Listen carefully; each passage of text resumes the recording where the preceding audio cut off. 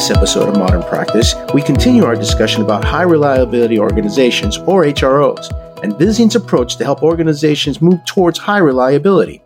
I'm your host, Dr. Tomas Villanueva, Senior Principal for Operations and Quality at Vizient and practicing internist. Joining me are Dr. Alan Frankel, Executive Principal for Safe and Reliable Healthcare at Vizient, and Kateri Chapman, Senior Principal for Safe and Reliable Healthcare at Vizient as well. Alan, Kateri, welcome back. Thomas, it's an absolute pleasure to be talking with you again. Thanks. It's a delight to be back with you. So you've mentioned some of those current challenges in healthcare where high reliability can address. Can you give us some examples? Alan noted that it is by far the most complex, and it is. It's high risk, complex, adaptive. That's what makes it just that much more challenging. It's people taking care of people. And while those people are exceptionally capable and well-intentioned, they're inherently fallible. We know that. And the systems don't always support them well in managing that complexity, of which I think the most complex and variable part, of course, is the uniqueness of each patient.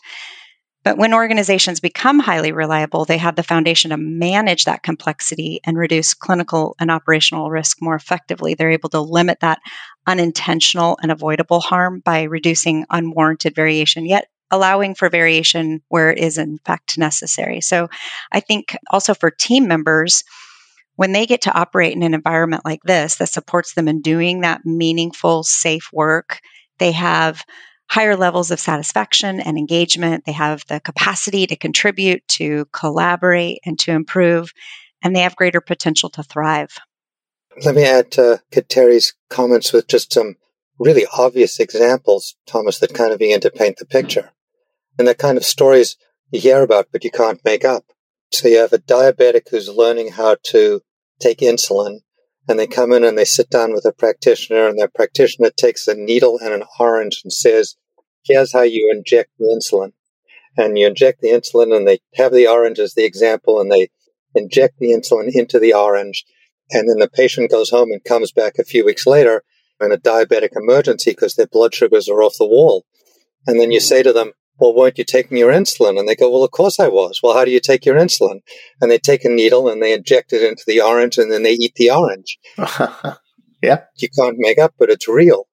Healthcare is elegant. Its capacity to make diagnoses and enact complex treatments that make a huge difference in patients is just stunning. And it's only getting better between genomics and the therapeutics we've got. All of these things, they have multiple steps and they're increasingly complex. And we bring them into organizations where we expect teams of people to enact them on a daily basis, where they have the same goal and plan in mind for what that day should look like. And at the same time as we do that, we create systems where hospitals buy pharmaceuticals from different companies based on price, so the colors of the vials are different day to day. We have traveling nurses who come in because nurses are in short supply. So you have people coming in who aren't necessarily inculcated into the particular style of an organization. The mechanisms by which we can make processes more complex and undermine the ability of our folks to deliver care is staggering.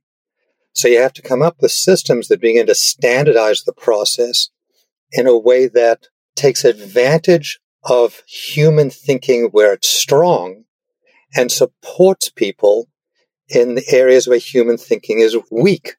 And we know what those are. I'll give you one example, then I'll stop. How many pieces of information can a human being in general keep in short-term memory? Answer is 7. Okay. So then ask, an ICU nurse in any intensive care unit in this country right now is trying to keep how many pieces of information in their head at one time? Data is somewhere around 18. All right. If you go from 7 to 18, you know what's going to happen, which is when that nurse leaves at the end of the day, and everyone listening probably has had this experience, as they're walking out to the car, they're leaving the workspace, they're walking out to the car, and they go, oh, let me call Jane because I just remembered X. All right. That's what we do. We set people up on a day-to-day basis to consistently challenge their ability to deliver reliable care. In addition to the challenges you both just mentioned, one of the biggest challenges is sustaining improvement in healthcare. How can an organization keep going over the long term? How can you use the principles of high reliability towards that sustainment? Maybe I'll just start with a few thoughts and then Alan, please weigh in. This is something that needs to be embedded in the fabric of the organization. It needs to be woven throughout, meaning it can't be positioned or perceived as a project or a strategy or an improvement flavor of the month, as I'm sure you're all familiar with various improvement methodologies embedding through healthcare over the years, but not really getting us what we needed. And I just point to a few things for sustaining. First, as the journey starts with executive alignment and commitment and action, it must continue that way. HRO must be reflected in the way the executives lead, and then expected and developed and coached to ensure it's consistent at all levels of leadership. That cannot waver. I think the other thing I would point to is the organization, the leadership needs to articulate alignment to the organization's vision, mission, and purpose. HRO is the foundation of those and keep coming back to it. I think training needs to permeate the organization. It needs to start with leaders, but all team members need to understand high reliability principles, why they're important, and the individual accountability necessary to achieving and sustaining high reliability. HRO positioned correctly is as much a commitment to every team member as it is to patients. And when the team members feel those benefits, they will help keep the organization accountable. And I think one last thing I would just say, I heard Alan once describe HRO as an infinity loop rather than a linear journey. And that really resonated with me in my experience. And he reflected that as positive and negative things come, they're going to bump us off balance. I think you said, Alan, bump us off balance and push us out of center. And that high reliability is the discipline to get back on course. And that is so true. And so establishing that understanding and expectation with the entire workforce is absolutely critical. And it's critically important to celebrate those improvements and to share learnings, and for organizations not to shy away from talking about systems-based errors, especially as they've been on the journey for a while. Something at some point will happen, and it's how they respond that will be a testament to their HRO maturity, not the fact that something unintended did occur. So in a way, it's addressing errors that can occur, but not dealing with it in a punitive way. It's a learning process. Right. That's exactly right. So talk to me about Safe and Reliable. What do we do at Vizient to help our organizations in this process? Before Safe and Reliable came into Vizient, the work that Vizient was doing was stellar. It's part of the reason why we joined. So what is it that you all do? What is it that Vizient does, that we do? There is an ability to look at data in a unified fashion that makes sense to the industry, that allows them to do benchmarking and identify where organizations are doing well and which organizations are doing better. Not only that, but there was some effort to characterize the cultures of those organizations and say, are there cultural attributes that predispose to operational excellence? And the answer is yes. There were some that were identified in how leaders engage and interact. Then Safe and Reliable comes along, and indeed, Kateri joined Safe and Reliable. And we say, we actually have cultural measurement of an order of a fifth of the hospitals in the United States. So we can take our cultural measurement with Vizient's clinical and quality measures and begin to look for correlations that might better inform the industry of what entails cultural health in service of clinical excellence.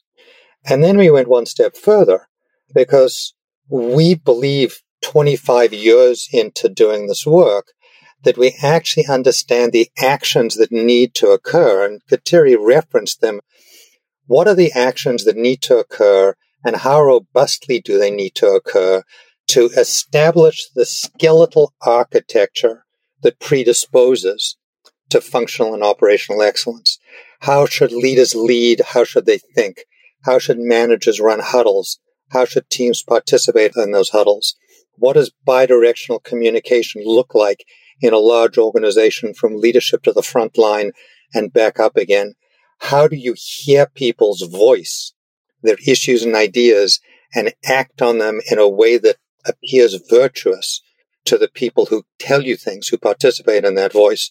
We have packaged all of that together into what we would call a high reliability transformation program, and then built that into the metrics that Vizient has available that include the clinical metrics from things like the clinical database, the cultural metrics from our survey, and the operational metrics that we are beginning to collect from our electronic visual management boards. We are in a position to characterize the clinical, cultural, and operational relationships in an organization and inflect change in them through specific actions that we understand in increasingly refined detail. We are in a remarkable position that I don't think anyone else in the industry or close to the industry is able to do. So, Kateri, how is Vizient safe and reliable healthcare a force multiplier? Well, I'd point to three things, a trifecta, if you will. Vizient's exceptional intellectual capital, its data, and its reach. And I think that's true both at the organizational level and within Vizient Safe and Reliable. We have immense interdisciplinary expertise and experience. We have the industry-leading repository of clinical, operational, and now cultural data, as Alan just noted, and tremendous reach through incredible scale and diversity of our provider partners. And all of these things translate to unparalleled and unequivocal ability to truly transform healthcare, both for those receiving and giving care. So let's talk about burnout and resilience. So how do they factor into high reliability? Team member burnout in healthcare undermines the safety and care of every patient. Burnout, as I think about it, is like kryptonite to high reliability and an organization's ability to achieve or sustain excellence. And sadly, it's pervasive across the industry, a longstanding issue only exacerbated by the pandemic, not caused by it by any stretch. Burnout impacts people's capacity to engage, to collaborate, and to problem solve. And I just come back to this notion, we are a business of people taking care of people. So when our people, our team members, experience burnout and fatigue, when they're disengaged, frustrated, or cynical, both patients and the organization are at increased risk of harm. We also know burnout and other workforce challenges manifest in negative patient and family experiences and can have implications actually for every other aspect of an organization as well. So, for example, their ability to retain or attract top talent, which then inhibits organizational success and, of course, is also really costly, not just in the sense of financials, but also culturally, operationally, and clinically. I think the good news is when an organization focuses on high reliability principles and practices, when it invests in creating and nurturing healthy cultures by building community, giving voice, and fostering respect and psychological safety, it enhances teamwork and collaboration and the sense of belonging. So all of those things enhance well-being. And in turn, it aids retention and presenteeism and all those things that we know contribute to higher levels of engagement and care and in problem solving. Great job, both of you. And to our listeners, you can contact Alan or Kateri at their email address in the resource section of our podcast page. And if you have any additional questions pertaining to Modern Practice or simply want to send us your comments, please contact me at our email, modernpracticepodcast@vizientinc.com. We also posted a link in our research section. And please join us for other Modern Practice podcasts. Subscribe today, like us, or send us your comments. And now, I'm Dr. Tomas Villanueva. Thank you so much for listening.